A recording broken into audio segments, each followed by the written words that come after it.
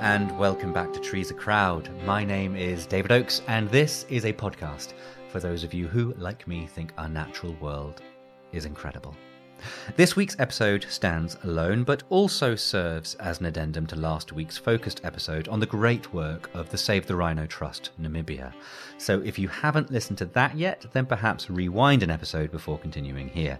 But what you're about to hear is two conversations with two very different men who, despite their differences, provide two vital perspectives into what's happening to and for the rhino population in Namibia.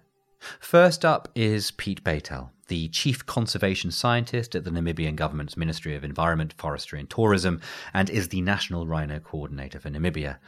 And then is Tommy Hall, who works as a wildlife intelligence officer running a number of informer networks that assists both the Namibian police and the Save the Rhino Trust in their anti-poaching endeavours.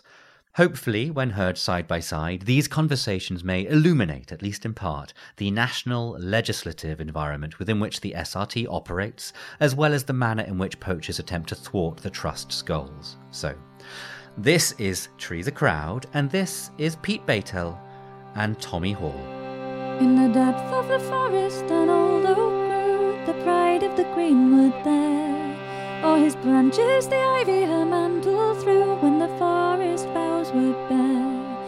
Oh, the oak and the ivy, oh, the oak and the ivy, oh. Okay, so my name is Piet Beytell. I'm the Chief Conservation Scientist with the Ministry of Environment, Forestry and Tourism. I'm the head of wildlife research, and I'm the National Rhino Coordinator for the country. So I guess the first big question is, how does the government interrelate with the work that SRT are doing? Yeah, so as you guys are probably aware, all black rhino in Namibia belong to the state, even these here in the communal areas. So SRT has a memorandum of understanding with the ministry, and they have the mandate to audit and monitor the population in the Kunene. So we have a number of custodian agreements with the conservancies around here, but SRT is the umbrella organization above that monitors the rhinos and monitors the movements and activities in the area. Are they doing a good job? Well, I think the record speaks for itself. Sure. As I understand it, there's 6,000 black rhino population in the world, about 2,000 of them in Namibia. Yeah, no, so it's actually much better than that. Okay. If I can brag about my country. Brag. So of the world's population, Namibia is currently number one in the world. We surpassed South Africa in terms of black rhino. I think it was last year we overtook them. So we currently have about 2,300 black rhino in the country. Sure. And obviously all of them are the desert adapted bicornis. Of that population, we have the biggest single population in the world in Etosha with over 1,000 black rhino. Mm-hmm. We have the biggest communal free roaming population, which is the Kunene one with over 100. Mm-hmm. I saw one of them this morning. Okay, that's great. You know which one? Yeah, it was a 5-year-old.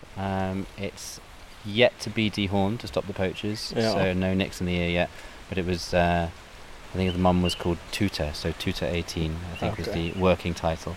I think a Texan or someone from Tucson has bought the rights to name it, so I think it's going to be branded Tucson imminently. Okay. For better or for worse.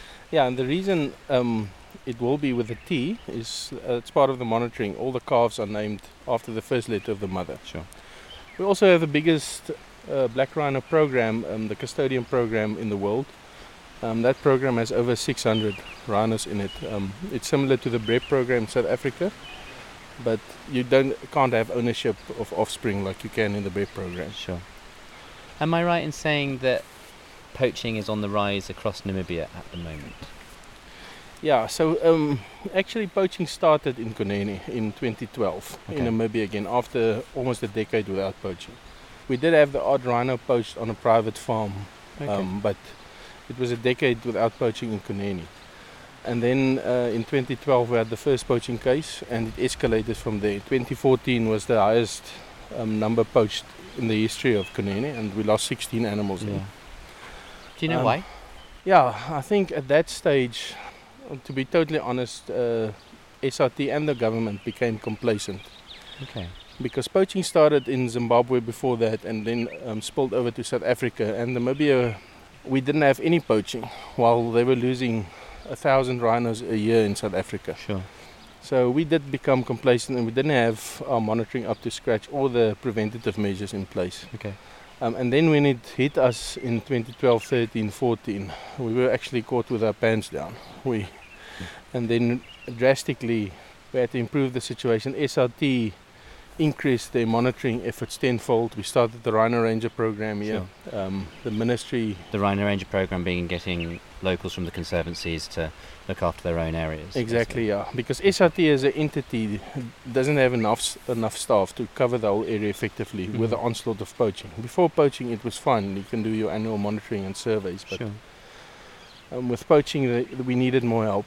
And that's when SRT got the communities involved. I say we because I actually worked for SRT from 2006 till 2010 when Rudy was Sure. still here. So Rudy being the husband of Blythe who started SRT. Exactly, in the first place. Before you then in turn got poached by the government then, I guess. Yeah, so I got poached by the government in 2010. What's it like? I mean, to move from an NGO to the government, quite often NGOs have bad relationships with the government. What is different about the Namibian government? Do they have a slightly more overt and positive action towards the environment, towards their natural resources that they have here? Yeah, I think also the big thing in Namibia is our CBNRM program and working with communities to preserve the wildlife. That's the big difference in this country. And that's why our government works so well with NGOs. Sure. And we see it as a help to the government instead of opposition. We do have our odd NGOs that we don't get along with, but SRT from its inception in the 1980s till today has been a big ally for the government, and we've worked closely together. Am I right in saying the Namibian government was the first government to have the environment written into its national laws? Yeah, that's correct. And currently almost 70% of Namibia is under some form of protection, environmental protection, either conservancy, national parks, etc. Namibia's only got 2.5 million people in it. Do you think you'll be able to keep that percentage ratio of environmental space as the population starts to grow and as American and Chinese influence comes in for raw resources and the likes? Yeah, it will be difficult, but the big advantage we as a country have is that the majority of the country is a desert. Sure. So it's inhabitable. it's a good trick out your pocket, isn't it? Yeah, so it's mostly uninhabitable. So that's the advantage we also have, which very few people actually think about. But the northeast is one of the areas that's growing the fastest currently, population-wise, and that's where the Chinese are also harvesting timber at the moment. And it's also near the Nyai Nyai Reserve, which is another rhino territory that I think SRT are about to go into too. Yeah, so they actually already in there. They started the expanded the ranger program over a year ago, and we have rhinos those rhinos are in an enclosure, but we want to also introduce them into open system. Sure. So what very few people know in Namibia is that the Nyai Nyai Conservancy has the most rhino out of any conservancy. Oh, okay. Yeah, so Tora, Kwariwas, all these conservancies actually don't have as many rhinos as Nyai Nyai do. The difference is they're all in one camp. Okay. Yeah. Are they also? Is there a greater numbers because it's quite wooded up there? It's quite foresty. The habitat is better hidden and people can't poach them as easily, or the area is very sparsely populated, even though it's in the northeast. And you have the traditional Zunwasi Bushmen staying there. Sure. It's a very small population. I think the whole conservancy is 800,000 hectares, and I think there's about 2,000 people living there. So that conservancy with Nyai Nyai Najatna next to it and the Kaudum National Park to its north is about 3 million hectares of very sparsely populated, pristine habitat for rhino. That's why we're targeting that area as our next big move to get rhino into an open system and increase the numbers. Because our strategy is, we'll never be able to stop poaching for good. So the ministry strategy is to outbreed the poachers. So as long as we have a positive growth rate against offtakes and we can push poaching levels down, it's a win for us. Am I also right in saying that the government wants to use rhino horn as a resource to sell, to make money for the government? No, that's not. That is not true. No, that's not true. Okay. Look, we store all our rhino in our stockpile. But it's not destroyed, it is kept. It's not destroyed, it's kept. Okay. Because it's still a valuable asset, and for us to burn it like they did in Kenya just wouldn't be fair to the population. But So what will you do with it then? No, we'll look at what happens to the markets. Maybe there's at some point legalization of a once-off sale like we did with the ivory. Sure. But at this stage, we're not pursuing the idea of selling rhino. Okay. We're just basically storing it. Are you based in Windhoek, in the capital? Yes, I'm at the head office. But you're headed somewhere interesting now. Yeah, so the most northern subpopulation in Kunene is the Okongwe population. There's 2 bulls in that area. One of the bulls has decided he needs a female and he walked north. Sexy. So he's about 100 k's from the Kunene River now. Okay. And the area where he is in is potential threat area where we have lost rhinos, and he's all on his own. So we're going to try and retrieve him on Friday and then bring him back to the concession. How do you know he's there? He's been spotted by rangers or? Yeah, so the rhino rangers from the Puros Conservancy is tracking him. Okay. They're actually on his spoor. I actually just asked Andrew for a recent waypoint, so our trucks are on their way. So they will sleep close to the rhino tomorrow. Okay. And then Friday morning we'll go in with a helicopter, immobilize it and crate it and bring it back. Okay, you will crate it. You won't do that amazing thing where you suspend it from its 4 legs and then... Yeah, we have done that in the past in Kunene, where when we initially, with our range expansion program, moved the rhinos north. Mm-hmm. We had hired in a Super Huey and we airlifted them. But our helicopter doesn't have the capability to... strong enough to lift 2 tons of rhino. Yeah, and it's very expensive to hire those helicopters in. Have you decided which region he's going to parachute into and who the lucky lady rhino could potentially be? So we're going to drop him in the Alp area, close to the Alp Canyon. You guys probably came past Yeah, there. we came through there. Yeah, and hopefully you can pick up one of the Burrup ladies there. What a lucky young man. Yeah, and we're also going to fit a satellite unit in his horn so we can track his movements after Sure. he's released. So you'd like dig a hole in the horn and then insert it, or? Yeah, so we drill a hole on the side and we put the sat unit in and we seal it with dental acrylic. Okay. Same that you use for false Yeah. steel. And he's already been dehorned to stop the poach or to dissuade the poachers. Yeah, we dehorned him. It's a long time now. It was 3 years ago. How often do you do that? So our dehorning program, obviously we did it in 89, 90, till 94 when Rudy and Blythe were here. Mm-hmm. We're actually one of the first countries to dehorn. Is it working? Yeah, I would say it is. Look, it's one of the tools that we use. There's Yeah. a lot of tools like community involvement, which SRT does very well, and that's why it's working so well here. So every 2 years, we got cabinet approval in 2014, and since then, every 2 years, we've been dehorning throughout the country. So Kunene is up next year again. We did last year. Sure. And we do all the small parks and custodian farms on a 2-yearly basis. Sure. Obviously, Tosha with over 1,000 rhino is much It's different. going to take a little while. So there we target poaching hotspots. So if we know Okay. they're coming into the southeast, for example. I actually just came from an operation a week ago. We were in there with helicopters and we dehorned 100 rhino in one of the corners where they are poaching. So you pop in with the trank gun, take him down, and then go in with a hacksaw and take off the horn. Yeah, so that's a bit harsh. Simplified. Yeah, we use a reciprocal saw. A lot of people use a chainsaw. Sure. But Crikey. we find the reciprocal saw is much safer. Yeah. And after we've cut the horn off, we use a grinder with one of these hoof grinders for horse hooves, and we just grind the horn a oval shape. So if you see a freshly dehorned rhino, it looks like he has no horns. Yeah. But obviously he still has the stump there, which we... Yeah, and it grows back Yeah. pretty quickly. Is there a concern that their defense mechanism has gone? The rhino is, I mean, they're a huge animal and their natural predators are few and far between, but like, is there not a concern that we're limiting their... No. Look, we actually just brought a paper out with an intern from SRI through Kathy Dean. Mm-hmm. She wrote a dehorning paper. So we looked That's at Save the Rhino International. Yes. Yeah. So we looked at the impact of dehorning on 4 populations, one in Kunene and then throughout the country. Even the 901 was one of them. Sure. And we found no negative impact with a sample size of over 80 rhinos that we looked at. And the rhino, even without the horn, is still a fierce Yeah, I wouldn't creature. mess, especially a black rhino. Yeah. Okay, a more personal question. Has it always been rhinos for you, or is it another form of wildlife that you prefer?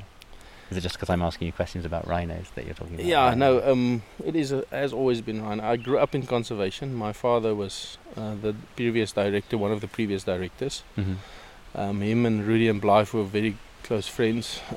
So I was always involved in conservation, and then I did my master's degree at Stellenbosch. Okay. And it was actually on these rhino. So I studied Kunene rhino and tracked them with horn implants, 26 of them. And Rudy helped me a lot there to work with the SRT teams at that stage. So since then, I haven't looked back. And black rhino especially, because they have attitude. Yeah. And they're all individuals. No two rhinos are the same. Do you remember seeing your first one?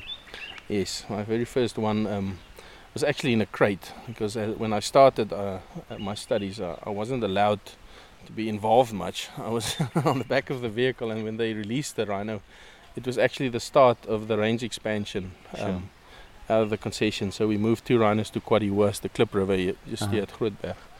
And the first bull was HO. So I remember standing at the door, and Dr. Piet Morkel was the vet, and we had a strap in front, so we would walk out semi-tranquilized, and then we'd use the strap to wrestle him to the ground, and then remove the crates and wake him up.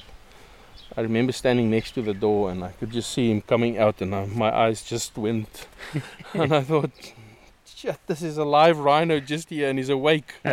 And I didn't know what to do, and I just screamed, grab him, and so that was my very first, and he was actually one of my study animals as well, so I approached him on foot a number of times after that.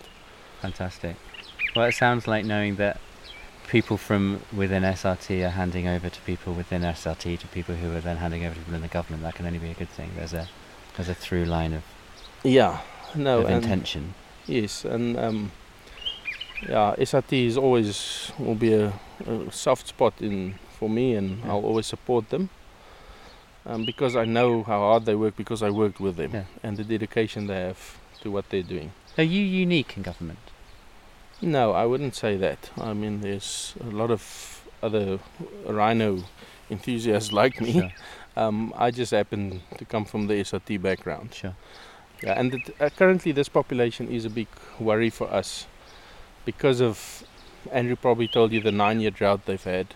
So this population has gone from 200 when I left because of good rains to just under 130 now. And that is the combination of poaching and a 9-year drought. And that's an example of how easily with rhinos, because they're such a long-lived species, things can go downhill, and then it's difficult to turn it around. But through SRT's dedication, luckily the last 2 years, the first years in a while, that they've had positive growth. Sure. So the curve has finally started to turn. The thing that I found quite interesting, and it's a correlation of 2 things. It's the sort of the rain drought cycle, which is about 5 to 7 years. You get a good 5 years, a bad 5 years, a good 5 years, bad 5 years. But then also the rate at which a rhino reproduces is again between 5 and 7 years. The calf will stay with the mother until the mother chases it out, and then they'll get pregnant again, and it takes a little while. And if you add then poaching to that, and what the poachers did here when they came in, they would target cows with calves, because they would go to a spring and they would take the double spoor, because it's 2 rhinos, and invariably you would lose 3 rhinos at a time, because that cow would be pregnant as well. So with one poaching event you would lose 3 rhinos at a time, and that is what set this population back. And then after the poaching was brought under control, you had the severe drought where you lost all your calves and your old animals, and from there it's very difficult to come back. So it's going to take SRT and this population another couple of years to, and good rains hopefully. Well, we had rain today. Yeah. I mean, not much, like 0.002 millimetres of it, but it's the last thing I expected when I came to a desert. So. Yeah, but now this damn westerly wind is blowing again. I remember staying here at Maigua, waking up, and you'd see the rains on the horizon, and then they never quite make it over to the Canary. They can't get over that damn mountain. In the afternoon the west wind blows them away. My name is Tommy Hall. I'm a consultant to Save the Rhino Trust Fund. My title that I've got is Wildlife Intelligence Officer, and I'm responsible collecting of information in this northwestern area where the free roaming rhino are. Sure. And with the information that I've collected, I pass that on to the appropriate police units. And the police units are the guys that then do the investigation. Obviously, I help them with the investigation so it goes smoother and that things go, as I said, faster. And it's led to many arrests on rhino poachers in this area. What's your background? Were you military? Like, what are you? What were you? I have background. I'm a Namibian, 6th generation here. Yes, we all had to do compulsory military training at that time. That was before independence. We all fell under the South African government. Sure. So we all had to do military training. I ended up most of my time in the cavalry. Oh, okay. And I was in Angola with cavalry as well, with the horses and that. And then came back. We still had to do military service 3 months until the age of 45, 50. And then they found out that I'm fluent in a native language. Which is? It's Tamara with the clicks. But I can understand the Haikom Bushman. It's a lot of similarities, just dialects a little bit different. And I'm fluent in that. And then I was asked to go into the intelligence. I did 6 intelligence courses. Sure. Qualified up to the rank of captain.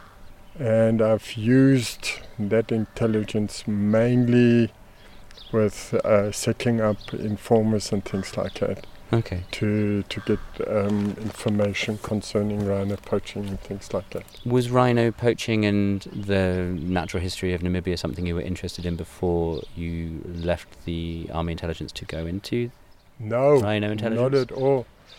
Do you like animals? That's a good question. Of course I like animals. How can I say?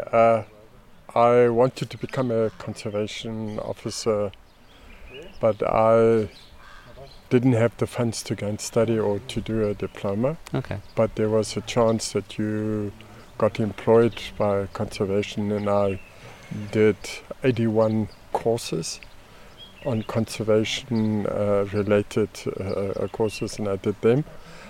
And then law enforcement came in there, and everybody else was doing their thing and on game and management and that. I also did management, but part of management I did then law enforcement. I did a couple of courses on law enforcement, and it interested me very much. And then I found that I had some skills in doing investigations. Sure. And I've been very, very successful as a conservation officer to do investigations. And if I can blow my own trumpet. Please do, blow your trumpet.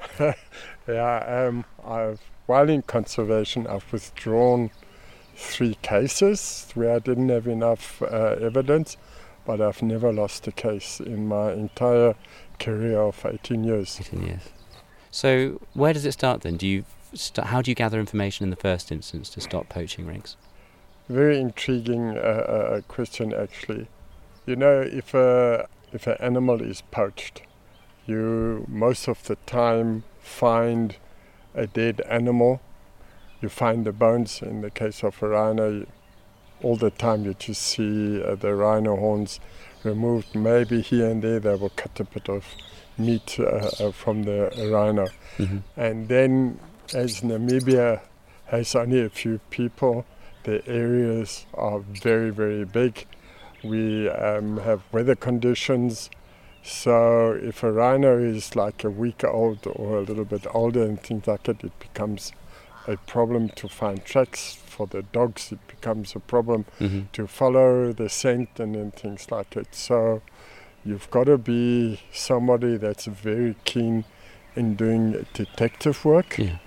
And I don't think there's any detective in this world that can do his job if he hasn't got informers. Everything goes with informers. Well, I was going to say, it sounds like to try and solve the crime after the crime is almost impossible because of the weather conditions and the chances of finding a rhino carcass out there is next to zero. That is very, very difficult as well.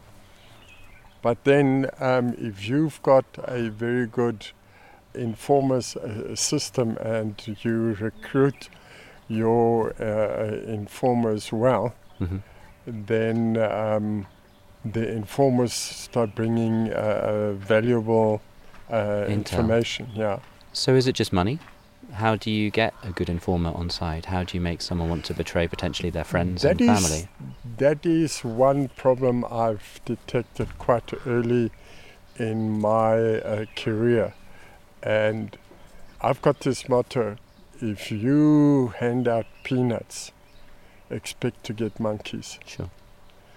If you hand out good money, the person, you never really know if that person's been involved or not involved before. Sure. And he will start thinking twice about, is it easier to go into a place and poach and be caught and go to jail for maybe 20 years, or you've got to pay thousands of Namibian dollars to get out again, or is it easier just to split on somebody and take easy money?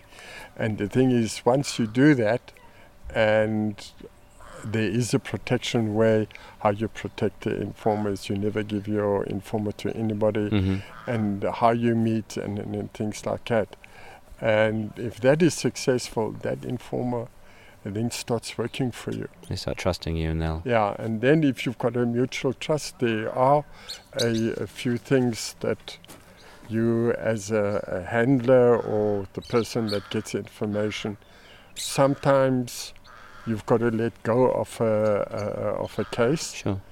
and with that person, and then you've got to find other means to get to that. You've got the information, but you don't want to give your informant over. No, so I guess that's my question then. Is and it could be across the board, but where does your informer sit? Is it the person who knows the person who knows where the rhino is? Is it the person who knows the person who's going to go and kill said rhino? Or is it the person who knows the person who's going to go in and take the horn and ship it out through whatever route it leaves the country through? Like, do you have people across the board, or do you target a particular point in the chain? Is there a weakest point, for example? I'm not going to answer that complete, because if I do this now, then it's like giving the game away how I get to it. But yes, it can be people that are sitting at a drinking place. That's where most of the stuff starts. Sure. They sit and drink, and then they've had a few drinks too much, and then the one guy starts talking and says, okay, I need a vehicle. I want such and such a vehicle. And then he would say the only way we're going to get to that money would be to poach a rhino. And then they start talking, and then the other one says, yeah, but I will join you, and I also want to cut in this thing. And then they will start at the drinking place. They will sort of isolate themselves, buy more views, and start planning the whole thing. And then it will be one guy's got to organize the vehicle, and who's going to transport them? Is there a trustworthy driver? Then the next thing becomes a rifle, Sure. Appropriate rifle. They hardly use licensed weapons, rifles. It's most of them stolen stuff or unlicensed stuff. Then also they organize who's going to be the person who shoots the rhino. They've got... Pick a short straw and... Yeah, they make sure, because you often find that guys take their own chances, and then they shoot about 4, 5, 6 rounds into the rhino, and the rhino runs away and then ends up at a water point in that, and then they get caught out. Yeah. And then also that has made investigating officers who have not got enough experience will say, this thing was used, shot automatically, look all the rounds that were in there. Mhm. But then the scene of crime where it would be like 50 meters by 50 meters can then extend up to 3 kilometers, because where the first shot was shot and where the rhino stayed, that whole thing becomes in the scene of crime, because along the road there is blood, there might be another empty cartridge or whatever. And those are the things then that they start organizing. And they also have one person who does intelligence. His function is go to that area, find out all that you know about the movements, about the police, about, say, SRT people and that. And then very innocently they will make friends. It can be a tour guide even. That one case that we investigated was a tour guide. And a tour guide was in this syndicate, and he knew that these guys do rhino tracking. So he took guests down there, and he said, hey, help me, these guys want to see a rhino. Nobody knows who's who. They might have seen each other and say, he's okay, he's a tour guide. Sure. And then they go and show the guest the rhino and that, and this guy looks, okay, I've seen these 2 rhinos, they do dehorned, we're not interested. And then he will come again, and then one day he will buy this guy like a beer or something and talk.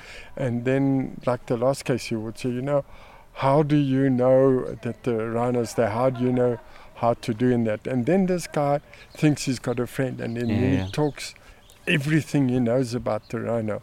So that's what he then uses. And then the other thing, what this informer, this intelligence guy has to do is they go out and look where all the spots in the mountains where there's network. Sure. And they communicate all the time.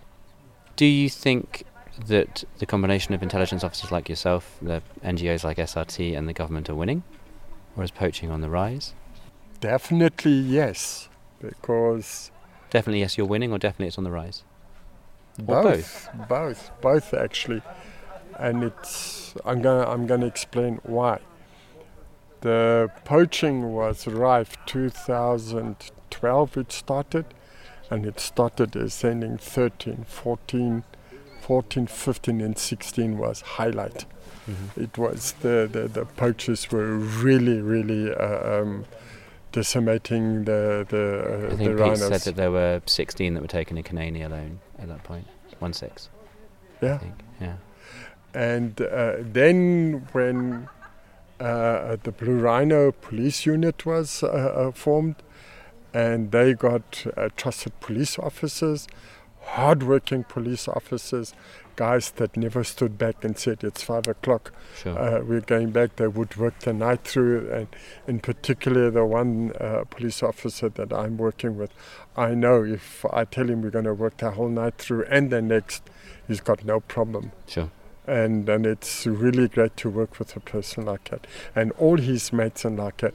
And then 2018 it took a sharp decline. 2019 was sort of the lowest that we ever had, and then it was quiet. But that quietness, some of us who read it, is a lot of the guys had been jailed, and because the dockets and things weren't finished and on time and stuff, and you can't keep a person unlimited in jail. I heard there were a few people that were kept in jail for a year before they went to trial, and then after a year their lawyers got involved and just got them put straight back out again. That is what's happened, and if there's not enough evidence put together and that, then these guys, and what these guys then did is they went back. But in that lull of the time, these guys started reorganizing. Sure. But really reorganizing. But who are the poachers? It's just not the guys from other countries that are coming in here, which a lot of the local people think. It's not that. There's a lot of people who seem to, like, if there was a river or across the border, everyone blames the people on the other side of the river for doing the horrible things. It's not us over here, it's those guys. No.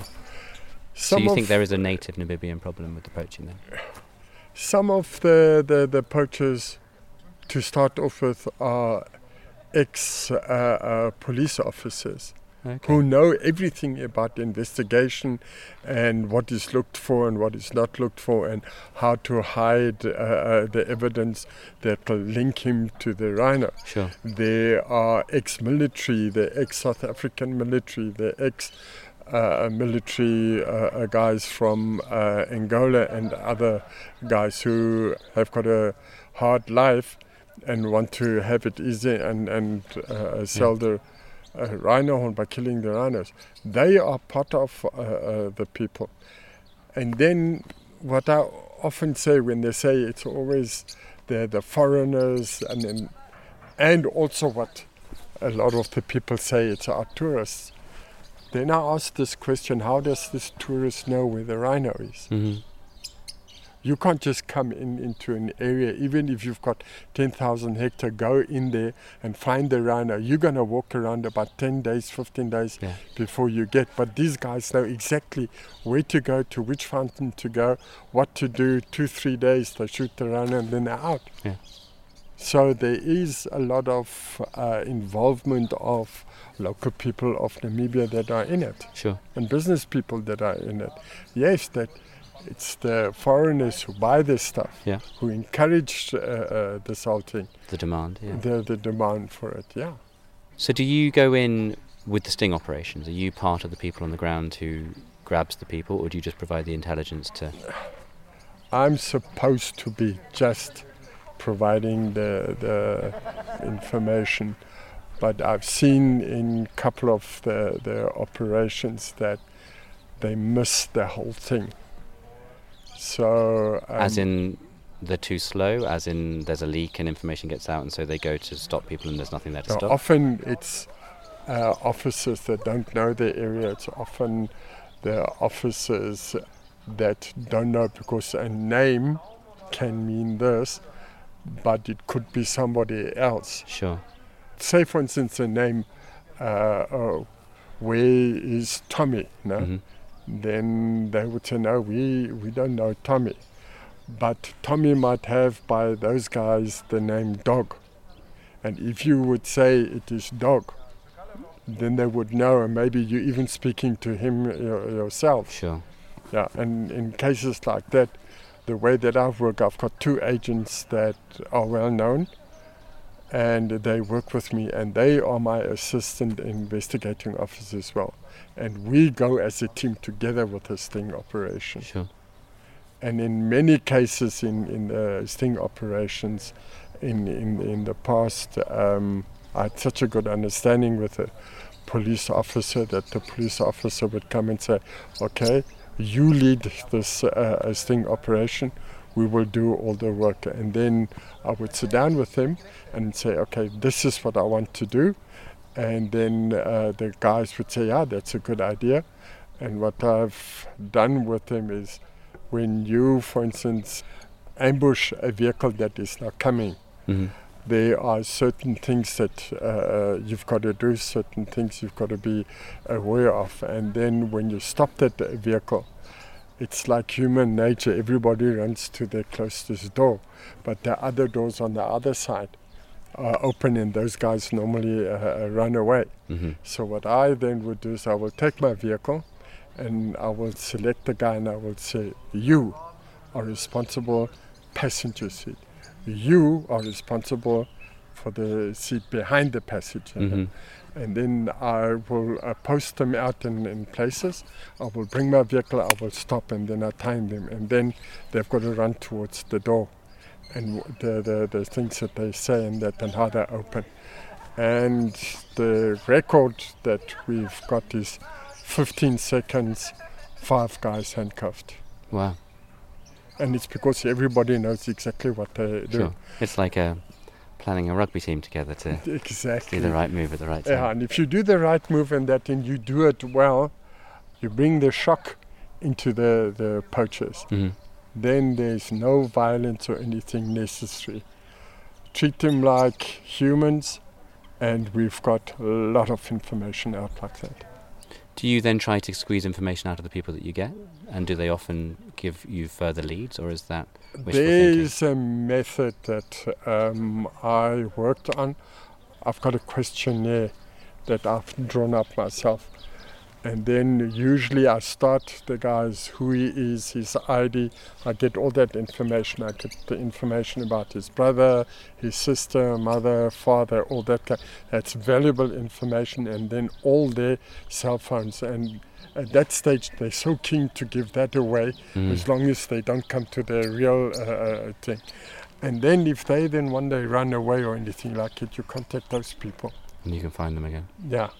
Not always will they give it away, but you can find, you will know where he stays and how he roams and that. And then you start easing him off a little bit. And what helps by me is I usually have a little tin of Coke just to bring his sugar level and then all that. And then you just talk normally to him, and then it's important right at the beginning. Not even when he's at the police station, right there you sit with him and then you talk. You obviously find the weakest link and you start talking. Then also once they've been charged and they've been in jail for a couple of weeks, I go back, I ask permission, and then I speak to the guys on a normal tone and that. And what is interesting for me is why did he do it? But I ask him about tactics. What tactics? What kind of logistics do they use? How do they plan these things and all that? And once you start understanding those things, you know when you do your investigation or when you do your operation, you know where to look for and what to do and the right questions that you ask. Are you a target? I don't know. The only thing that I do know is it angered me a little bit, but then I'm laughing. My vehicle is so well known in this area. I am so well known because I'm the only white person amongst the black people. Sure. Some of the women very far up, if the children don't listen or don't want to eat the food, then they say, we're going to call Tommy. And then they say, no. And then they start eating the food and things like that. Sure. So I have to laugh about it because now I've become like the boo-boo man in this year and in that. But on the other hand, I feel I've become a deterrent because if they know I and my team are in the area, a lot of the people move out of the area and they back off whatever they've done. And that is, for me, it's always better to solve the problem than to try and cure it. And meaning a dead rhino is no use to me, but a live rhino is much more use. Do you get information that could help quell the demand? Because as long as there are people wanting to get the rhino horn, there are going to be people motivated to kill rhino, to get the product, to sell it, to raise the money. Have you ever come across any information that you felt could have made a bigger difference in the overall picture rather than the individual sting and the individual survival of each rhino that you've saved? It's a very, very hard question to answer. Sometimes when I'm driving to get to places, these are all the thoughts that are in my mind. But then you've got to look at other facts. Who are really the people who wanted money? It's two types of people. You've got the guy that's in poverty. He's got no other way. He's helped himself to poaching and eating meat. And that is understandable because they are really, really poor. Then these guys see other people driving expensive cars, having everything, and their life is easy where they've got to tend to the goats. They've got to eat only that maize meal that they can afford, and then things like that. Then you've got the problem area of the rich people. The more money you have, the more money you want. I don't know if you know what the value of rhino horn is. No, go on, tell me. Tell you a little story. The first rhino poacher that we caught I had a long interview. If you saw us talking, you would think we are the best of buddies and we talking of interesting subject. Mm-hmm. But I got him so far to talk to me, and I said, what happened? Why did you poach this thing? He said, well, I'm not going to mention names here or a ethical group. I'm just going to say it's a rich person. This person had a shop up north, and this guy used to come and buy his normal thing, and then he would go and he would turn around every penny. And then one day this guy said, you can take this thing, bring me the money back later on. And this guy got into debt. And then one day this guy said to him, look, do you know where there are rhinos? He said, yeah, I know. He says, bring me a rhino horn. And then your debt is finished. So this guy went and he looked around, and it was the easiest thing under the sun. Mm-hmm. He went and he shot the rhino, took the horns, and he brought the horns to him. And the guy said, your debt is finished. Here's 800 Namibian dollars for a pair of horns. He told me he took that 800 rand, and that night he had so many friends. That's about 40 British pounds. Hmm? That's about 40 British pounds, 800 Namibian dollars. Is that about right? Yeah. Which obviously goes a fair way over here. Yeah, it does. But like I said, this guy had many friends that evening, and they drank all that money in the bar and everything. Yeah. And then he said, well, if it is that easy and nothing has happened, he went back and he shot another rhino.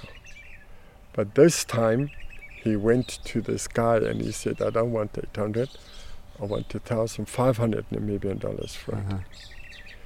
And he got that money, and it was easy for him again. So he went back and he shot another one. But this time he sidestepped that guy because the stories were going on. Yeah. He went to a guy that he got more, and then he got 10,000 for it. So that started encouraging him. So when the rhino poaching then started escalating and the guys were being caught, the price of the rhino horn rose as well. Sure. And at times, I think at the moment, a team will get anything between 30,000 to 80,000, the team. Yeah. And then they take that rhino horn and they will sell that rhino horn to the middleman, and they will get something like 400,000 for it. And then it goes higher, and eventually, if they get it out of the country, it can go up to 1 million. So it's a lot of money. It's a lot of money. Yeah. Why do you do it? Is it a job? Is it a calling? Like, are you going to... Why am I poaching? No, why are you stopping the poachers? Like, are you going to be able to retire? Do you feel like there's someone who's going to come in and replace you and do your job, or...? It's actually a little bit of an unfair question that I've been asked that question many, many times. Uh-huh. First of all, yes, I like the rhinos very much. The second thing that runs parallel with that is doing investigation. Every rhino investigation is a challenge for me, and I like challenges, and it's a passion for me. Uh-huh. If I start going on a case and I've got a good police officer with me, I don't let go until I get you. I won't get you tomorrow, I won't get you next week, I won't get you next month, but one day I will get you. And that is the best reward that I can get. Sure. Money is nothing to me, but that is my best reward. When I've arrested you, I've got enough evidence against you, and I know you're going to sit in those 4 walls there. It's the best reward for me. Perfect. And I can't leave it. I'm still fit. I know a lot of guys are saying you're a grandfather and that. Yes, I am a grandfather, but I've got a lot of experience, and I don't share everything that I have because I still need to make a lot of successes. Mm-hmm. But if I can get a person that I can trust, and it doesn't matter who he is, I will gladly pass on all the skills that I've got. How to do it, when to do it, and things like that. And there's a young police officer that I'm looking at. Very good guy. Fantastic. Tommy, thank you very much. Oh, the oak and the ivy. Oh, the oak and the ivy. Oh. This podcast is produced by OG Podcasts. Find out more at ogpodcasts.co.uk.